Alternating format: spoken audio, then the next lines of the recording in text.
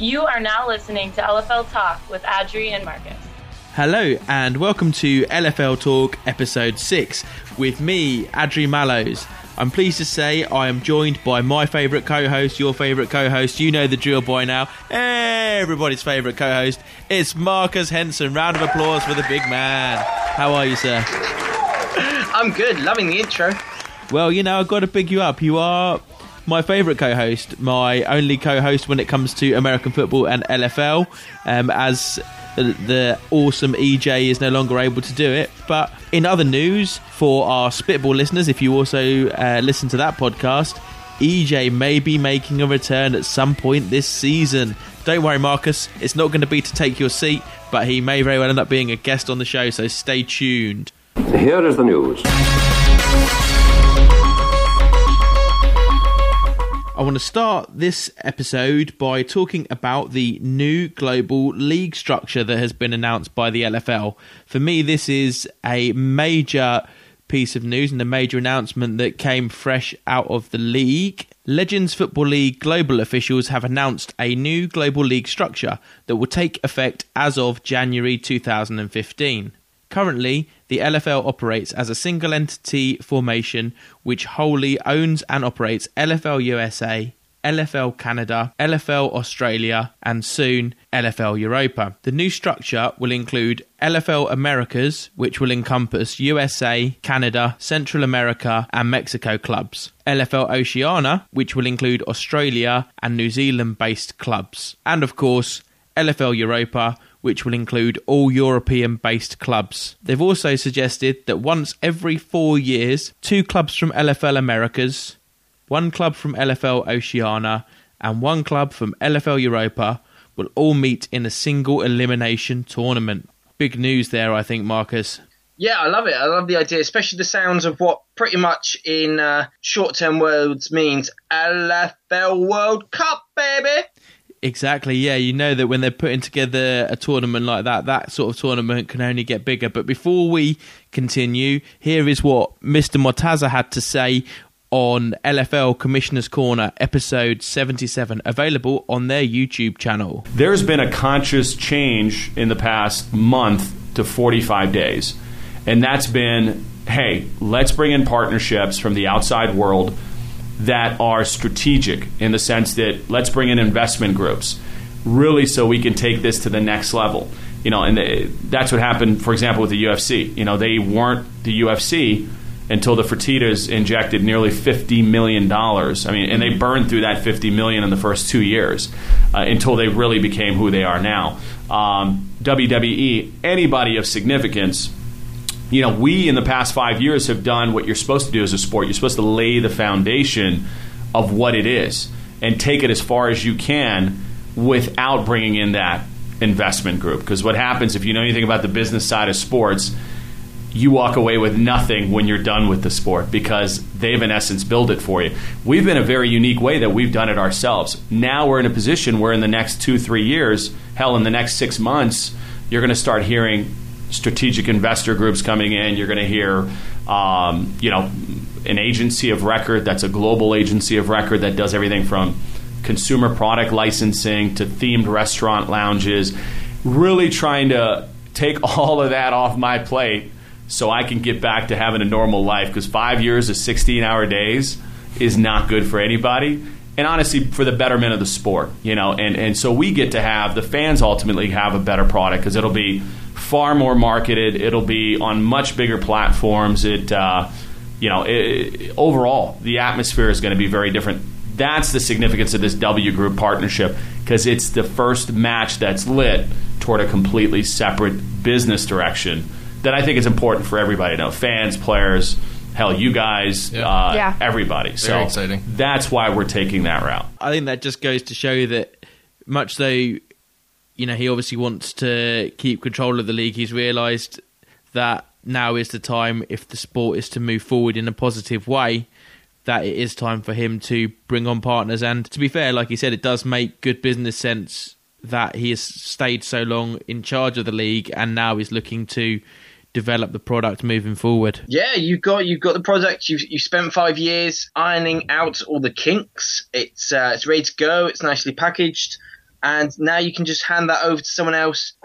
Just let someone else take on the next step, create a bigger, better sport experience for the fans, the players, and everybody involved. Definitely. And moving on from that, if you want to read the full article, then there will be a link to it in our show notes.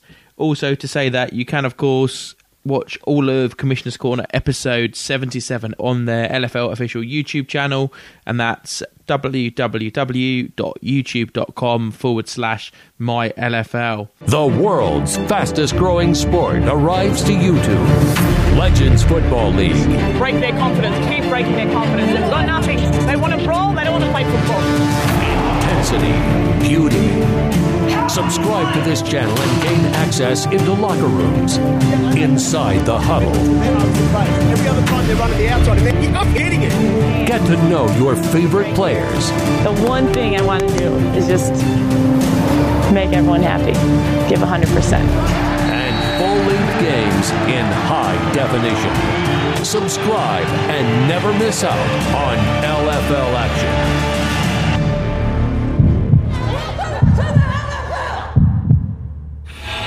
We now move on to more player-orientated news, and through the joys of Twitter, I have actually seen that Jessica Hopkins is going to be retiring this year, which is bad news for Seattle, bad news for Seattle fans, and the league is losing another one of its key players. It seems to be that way. You're getting a lot of the people who sort of started up. Of course, we had... Well, I mean, it's still not 100% confirmed whether Danica Brace is gone, but you're starting to see that sort of first kind of generation, sort of Hopkins, Braces. We had a few last year with like the Annie Earlers of the world. They called it a day. So you're just starting to get a rotation over. So now the vanguards, the veterans, they're calling it time. It's time now. You're looking to look back at what they've done as the league's progressed. They progress with it. And now you're looking forward to the new stars that are going to come through and the rookies of this year. Guys, the path is laid down for you. You watch these greats make their name. What are you now going to do taking it forward? Indeed, but you say that it's not definite that Danica Brace is going to retire, but this little soundbite may prove otherwise. All right, guys. Danica.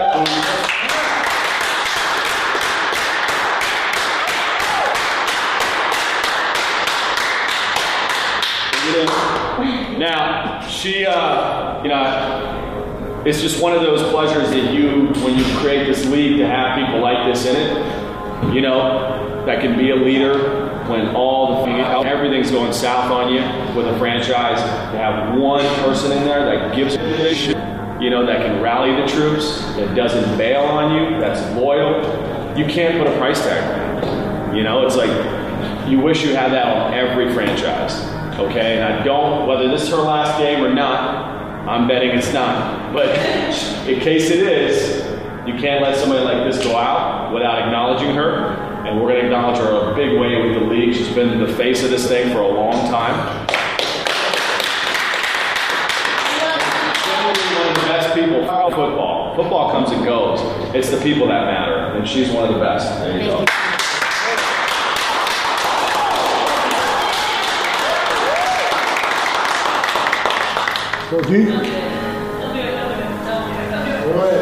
You guys know I don't cry, so it's a hell of an honor, but it's not something that I cherish, that I honor. It's something that is a sense of fulfillment, because each one of you is why I stayed here. Okay, I'm not gonna lie, there's plenty of times I want to walk out the door. Yes, I love the sport, but you guys became my family. And my true family, and thank you for playing with me again. It feels amazing, but whether we're on the field or off the field, you guys are just incredible women. You have such bright futures, and it has nothing to do with football. Yes, Cindy, you're a hell of a quarterback. You're going to have a great season next year. And for me, 5 or 6 more years, I don't even know. Marky, you stepped up.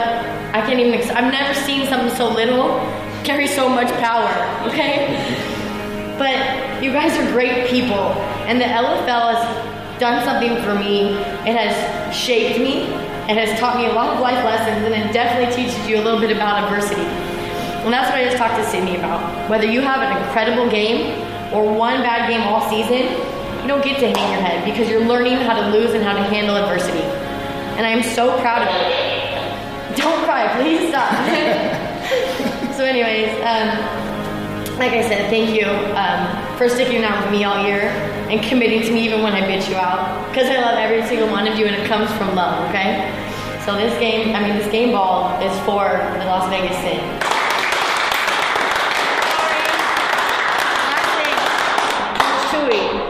I don't acknowledge you as much as I want to, but you're just like my idol. Like, I started with you. I was so proud and honored to play with you my first All-Star season. It was like the honor of my life. And then you came out, and that's the only reason that I stayed in Las Vegas. I was done, but I wanted to play under you one more time. So thank you.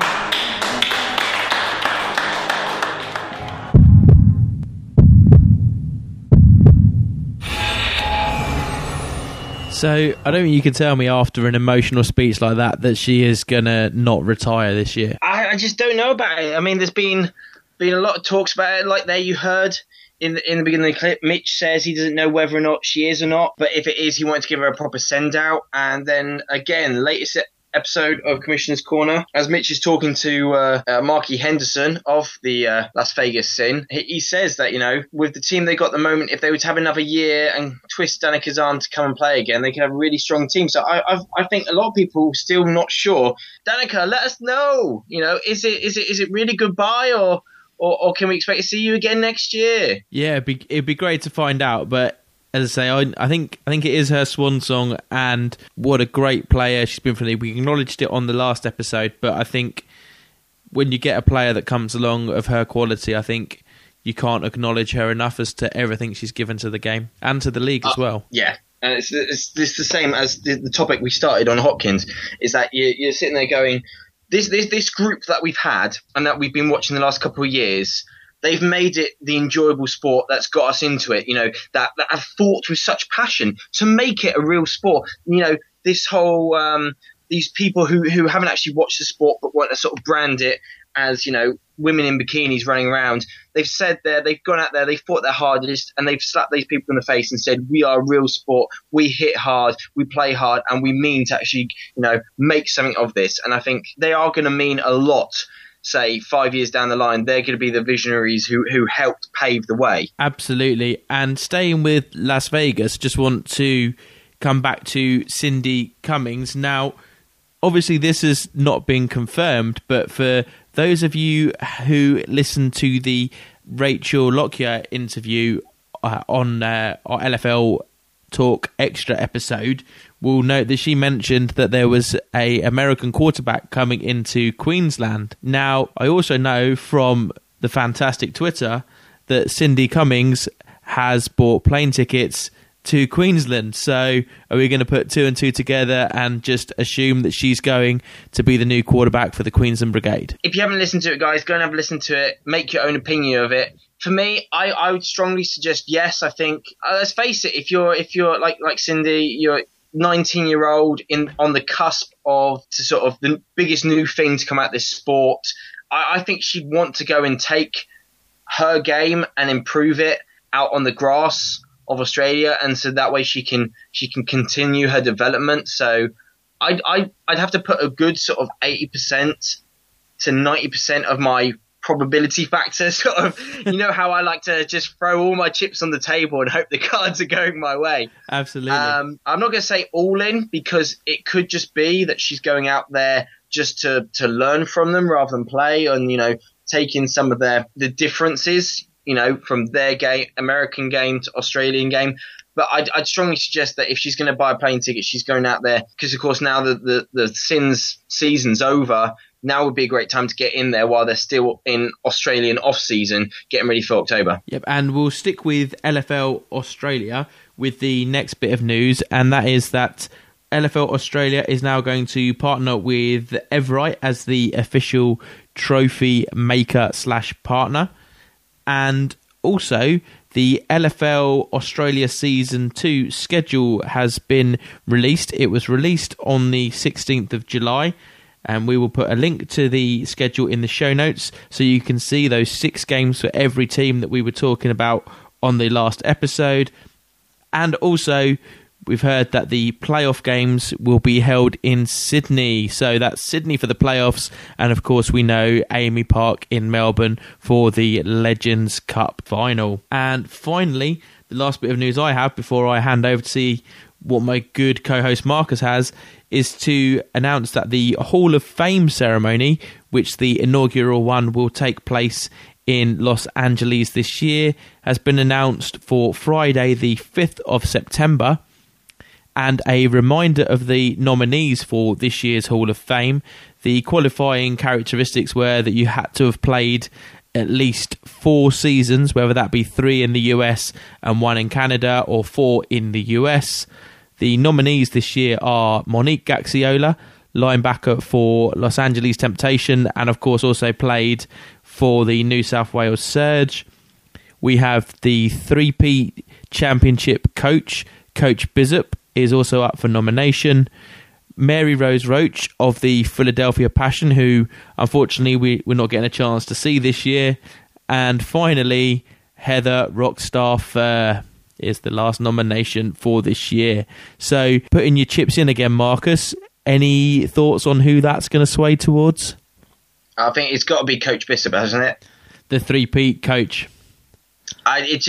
It would make sense that, such a legacy and dynasty that first came into the league, bang, first in the Hall of Fame as well. But then on the flip side to that, you also have someone who was a 3-peat championship player and won the inaugural LFL Australia Legends Cup in Monique Gaxiola. I think all of them deserve a place in there, and I think whether they are in this year or not, I think they will definitely find themselves in there in subsequent years. You're looking at sort of 4 people who definitely deserve to be in the Hall of Fame. I have to agree. So you're edging your bets, effectively, is what you're trying to tell me. I'm putting an Adri, and I'm actually hedging my bets, yeah? Wowzers. Hey, man, it's only me that's allowed to do that on this show.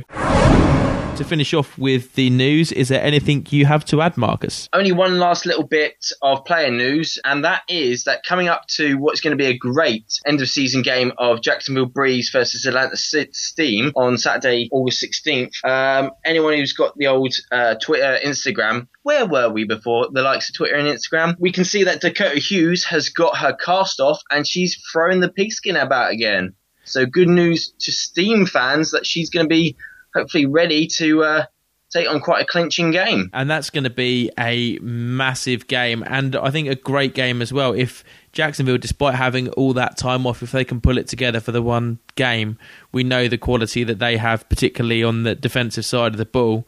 And the Steam as well, they've been playing really well, and they've got some great offensive weapons, who we'll talk about later, in particularly Naz Johnson.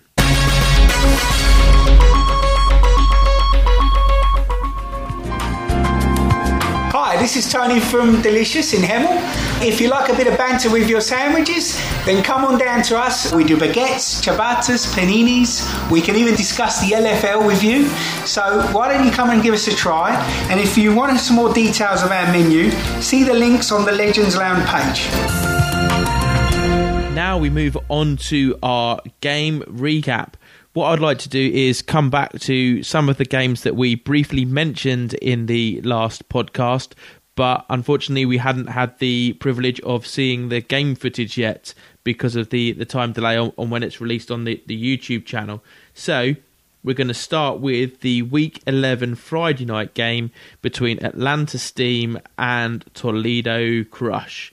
Marcus, I'm going to come to you first, my friend. It was an interesting game to say the least. It was one that we were all looking forward. I mean, the main talking point was, of course, the fact that there was no Dakota Hughes at quarterback. Yeah, that was massive for them. And Nettles came in, and I thought she was pretty average. She did what she needed to do, but then there was a few what we would class as schoolboy errors in there, which had their coach going insane, as we remember from the audio clip from the last podcast as well. Especially in the LFL, we've noticed that backups tend to be very backup-y, if that's a real term. But it's the level between what seems to be starters and backup quarterbacks is greatly exaggerated. But she did what she needed to do, but she had all her weapons around her stepped up and sort of really helped it out.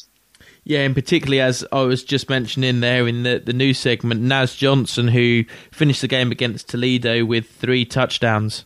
Yes, I mean, you watched her. I mean, she came off quite a bad injury last year, and the quick cuts she was making, she ran low to the ground. She was really difficult for the Crush to get hold of, and so she just exploited that. And one thing I wanted to actually do is actually want to say, with her actual offensive line, the way it overpowered the Toledo defense was one of the most impressive ones as well, which helped her to run so impressively.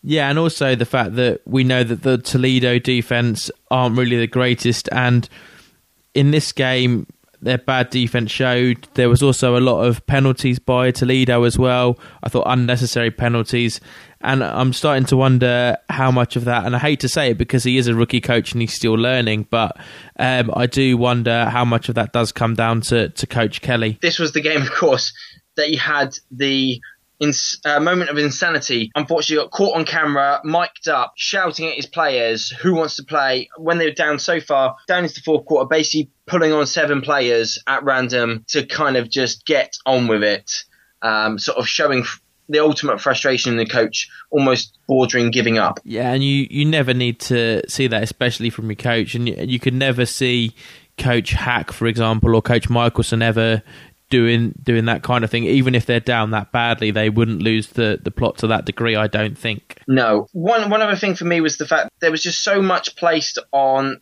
the likes of Tamar Fennell. Though the problem is everyone's sort of clued up on it now. She's got 1 rushing touchdown all season. People have clued up onto the fact that she is the weapon. But offensively as well, a lot of rumours going around that Erica Hoffman actually played the game with what was pretty much a dislocated shoulder. Yeah, you mean that she hadn't fully recovered from the separation in the last game? Yeah, and you could tell the timing was off.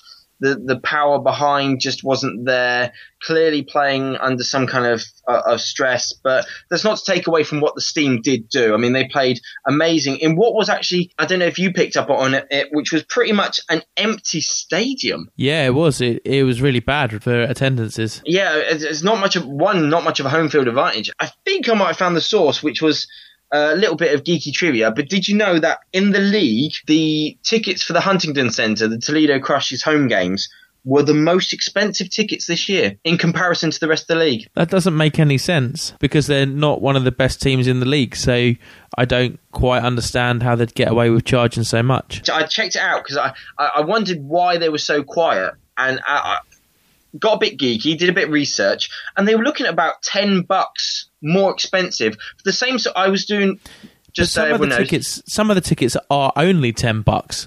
They are the really up in the heaven seats. To put yourself as close to the action, pretty much the most premium seats as it were, in comparison to the rest of the league, they were pushing something silly like we're talking like $70 to be on player side. Hence why when you saw the players playing, rows of empty seats because people had gone for the cheaper seats, which were a tier above and stuff like this. You compare that to with some of the other teams I was looking at, like only like a week before or so, we had over in Las Vegas, and the same tickets they were selling for pretty much $70.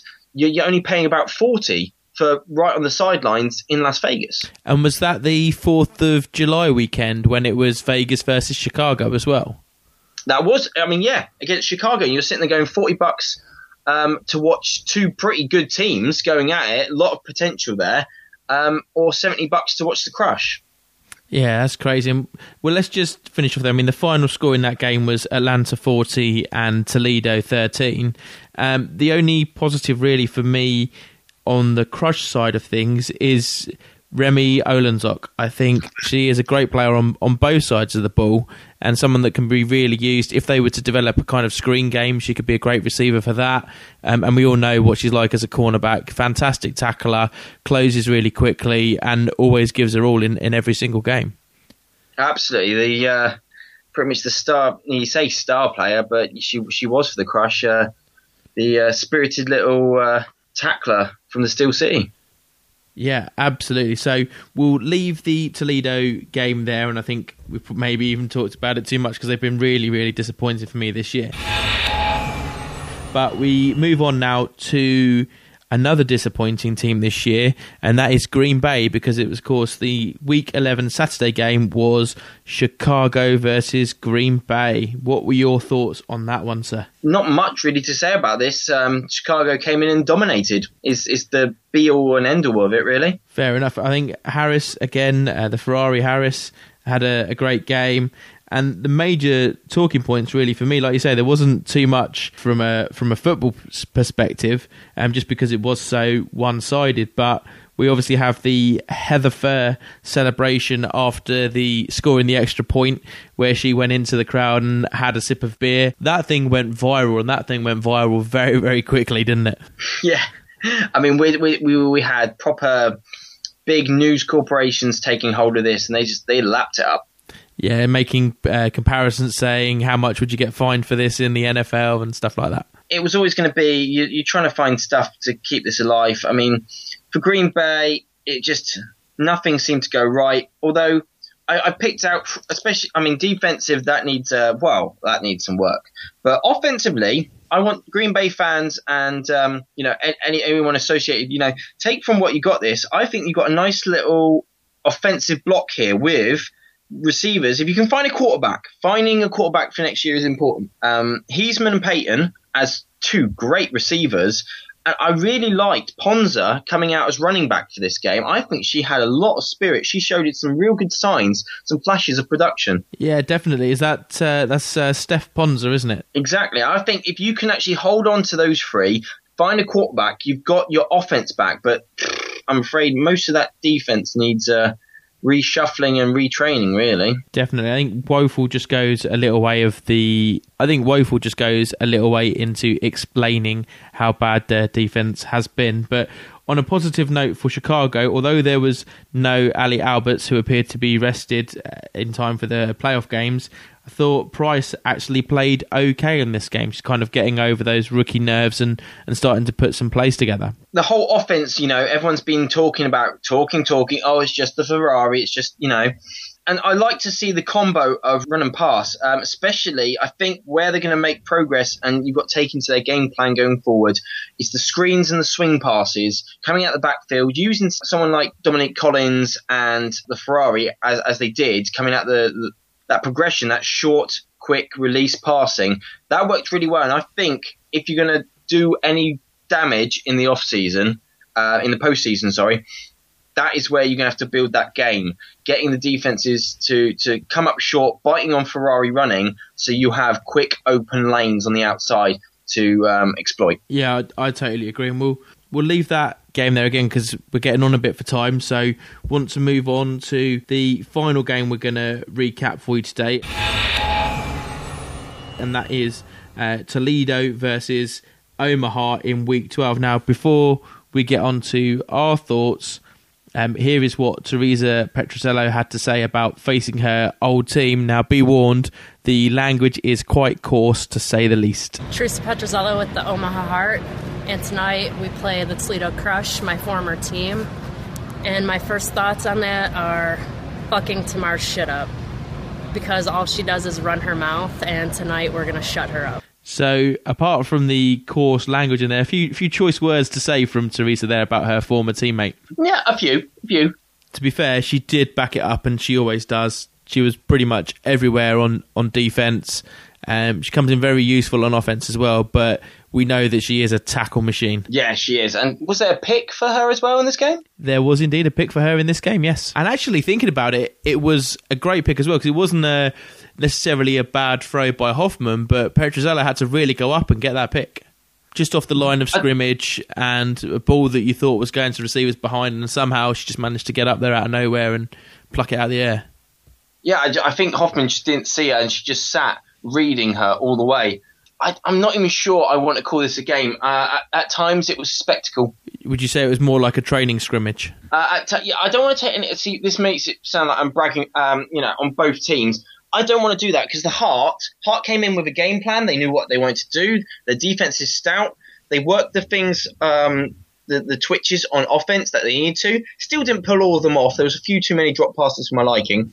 But I don't want to take anything away from the Heart. But some of the other stuff that went on, the crush, the referees, they made a farce out of some of this at times, really did. And it was hard to watch. It was testing at times. So when you're talking about the officials there, are you talking about the fact that they made Toledo kick off twice, once at the start of the first half and once at the start of the second half? To start with, yes.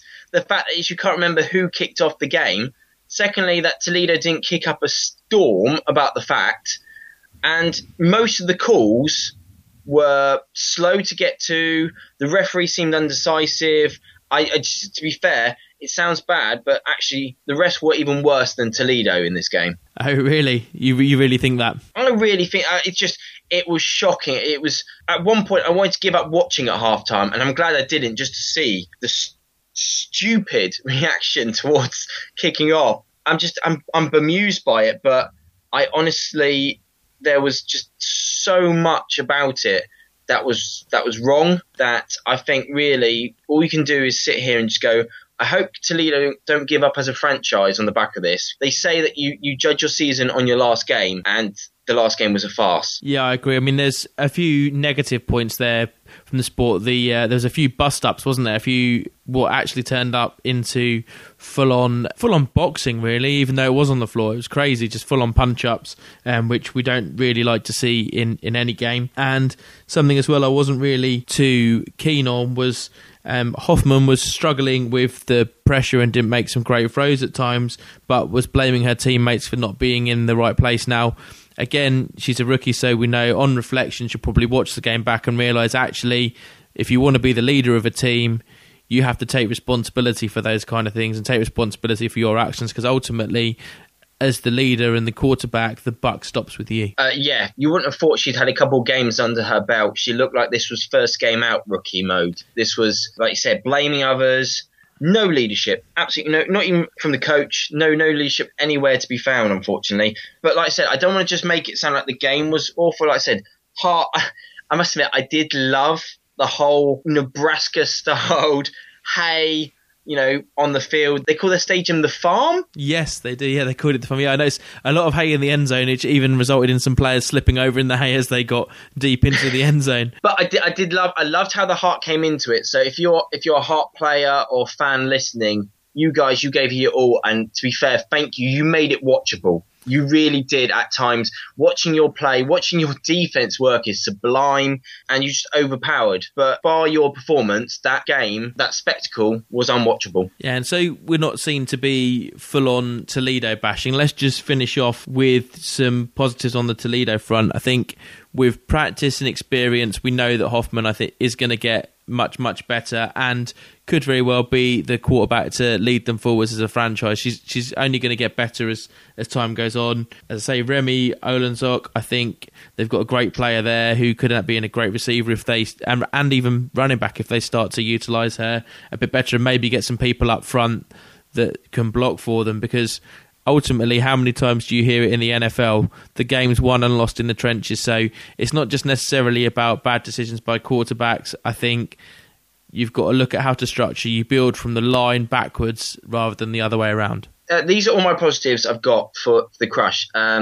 Just they need to go away. They got to hit the weight room, because I've noticed this year they're being overpowered. They got to get faster. They got to get stronger. I like the idea of, Tamar Fennell, and they're trying to combo her out with Mercedes Ephraim. I see she's got the talent there. She's got some speed, but they're not using her as they should. I think Mercedes Ephraim could be one to see if she sticks around for next year.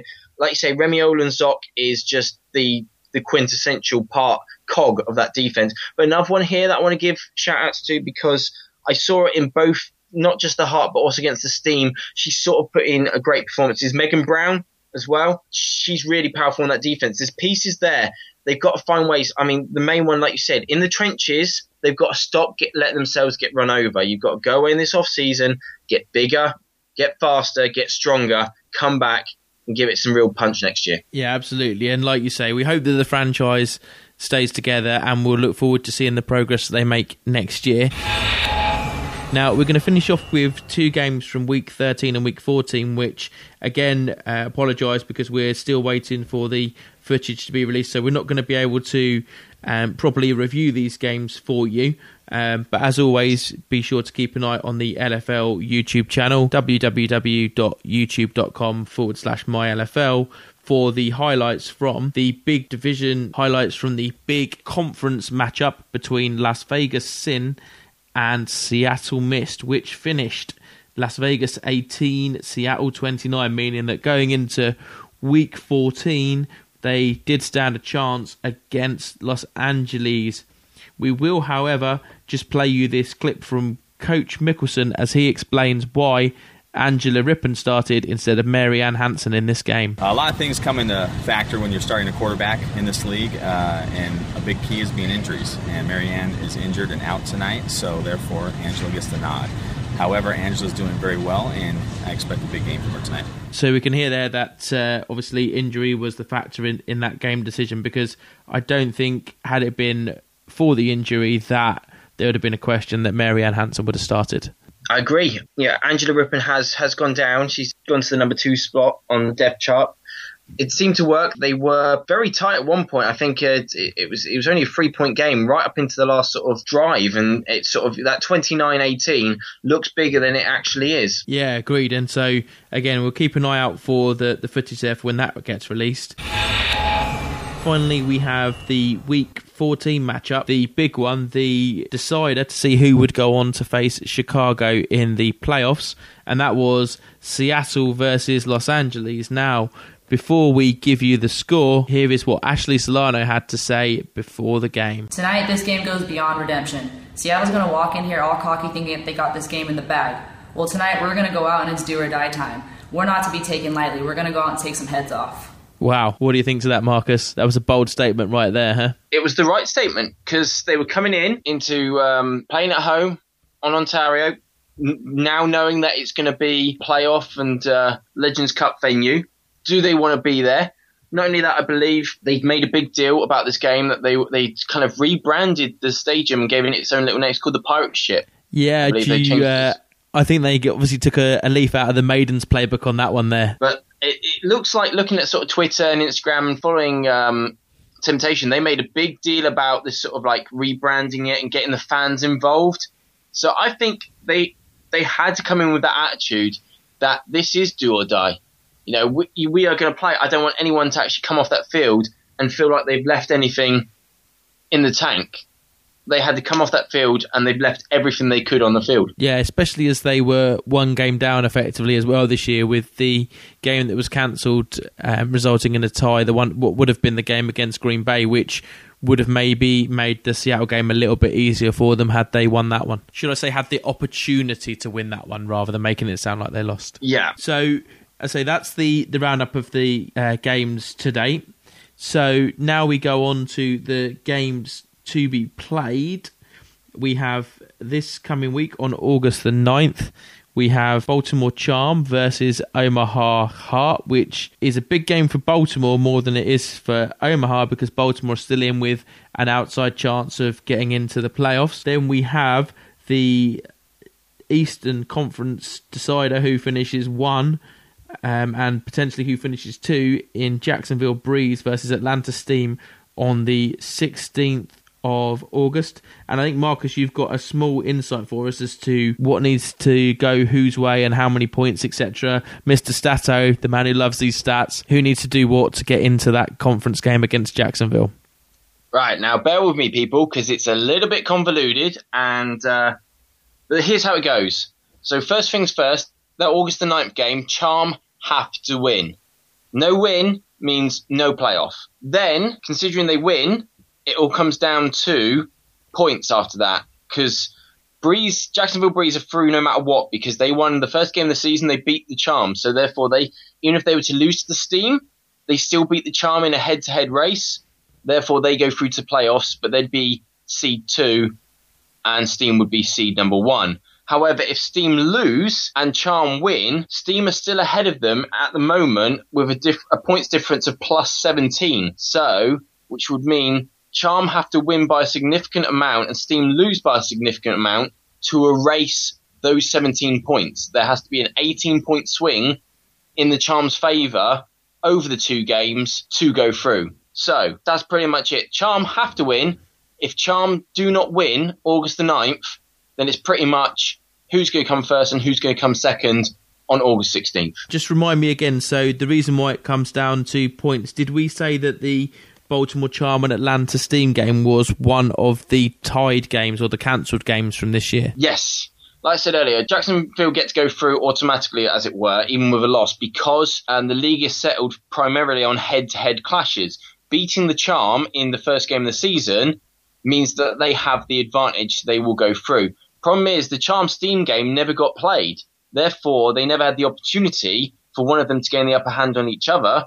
So therefore, it's coming through down to positive score, accumulated score. So points difference for the layman's out there. You know what I mean, people. But this is how it stands, okay? We got Atlanta Steam on plus 29 points. Baltimore Charm are on plus 12. So if you were to say the Charm to win by 6 points and for Jacksonville to beat the Steam by 6 points, that would only be a 12-point swing.